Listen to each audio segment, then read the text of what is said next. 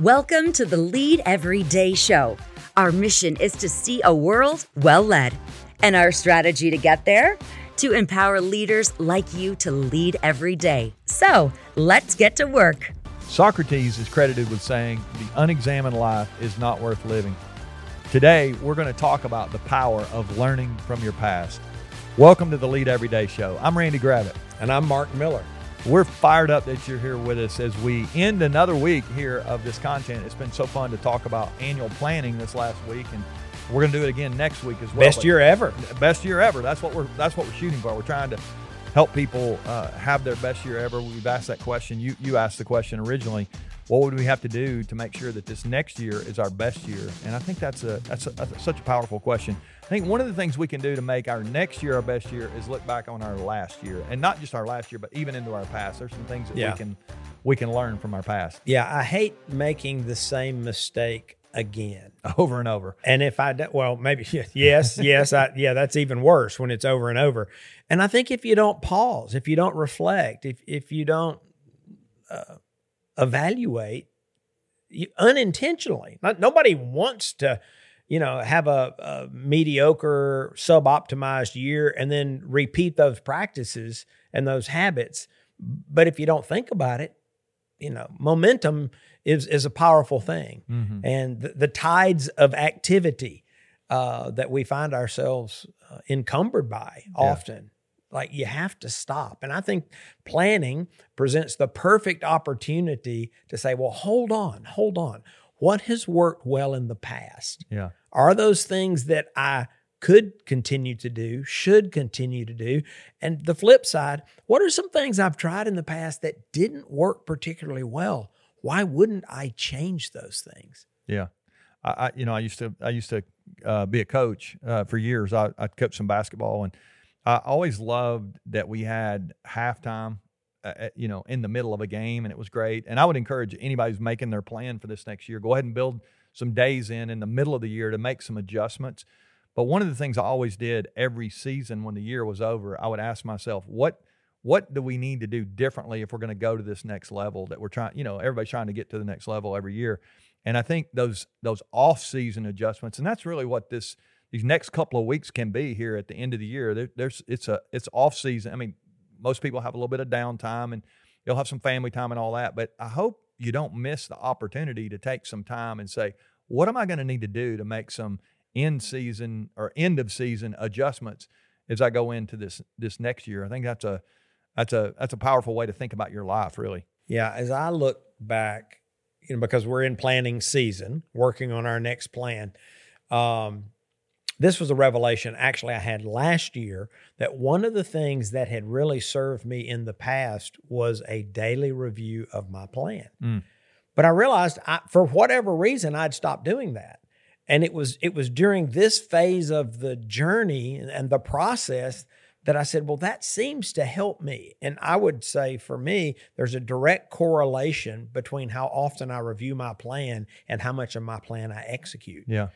And you try to do that every day, right? Well, I was going to say that's where I have landed.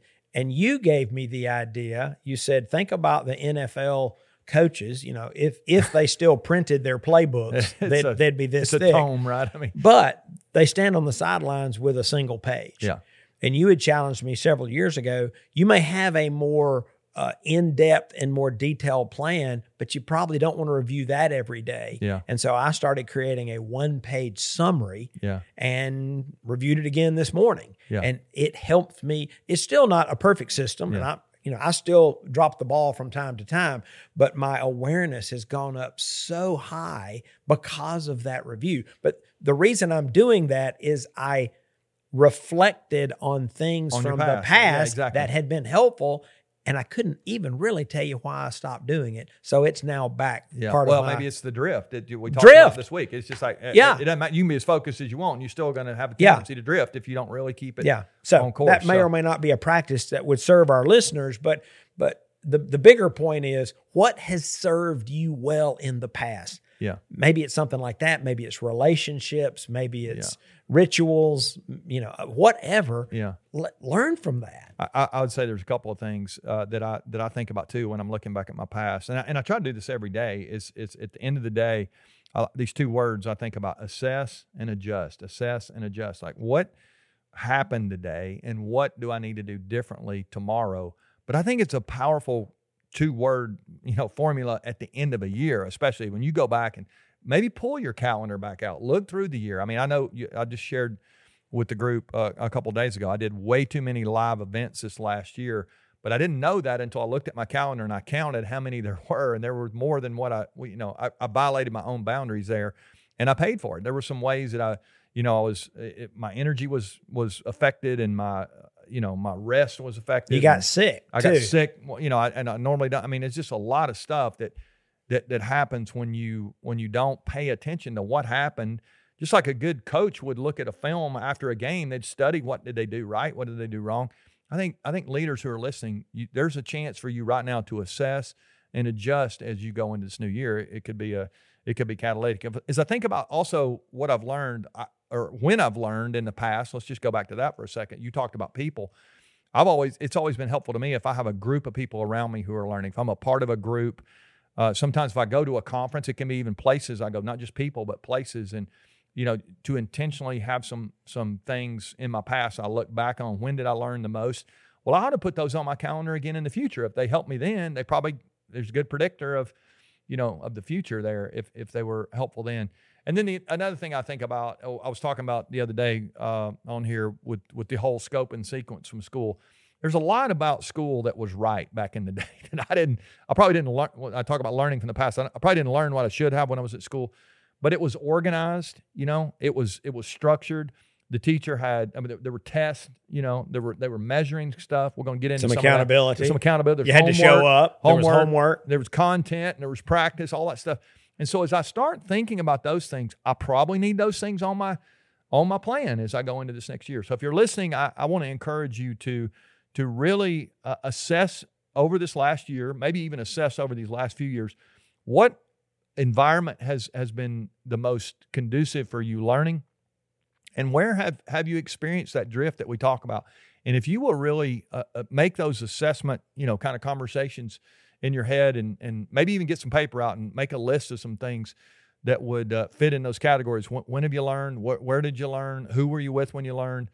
And then begin to make some adjustments and say, there's not enough of that on my schedule, on my calendar.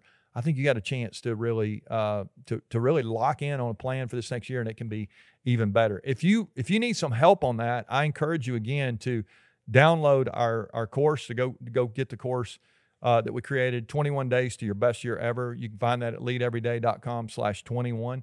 And if you've not subscribed to our newsletter, you can also do that while you're over at Lead Every Day. We do a daily newsletter for leaders, all kind of practical tips and tactics and practical stuff that's going to help you lead better. We're just trying to help you do your very best. That's what we're passionate about. We're trying to encourage and equip leaders. We appreciate you being a part of this Lead Everyday community. Thanks for sharing. Thanks for listening. Hope you'll come back next week. We got another week on planning work. Next week, we're going to actually get into creating the plan, which is going to be fun. Remember, the best leaders lead every day.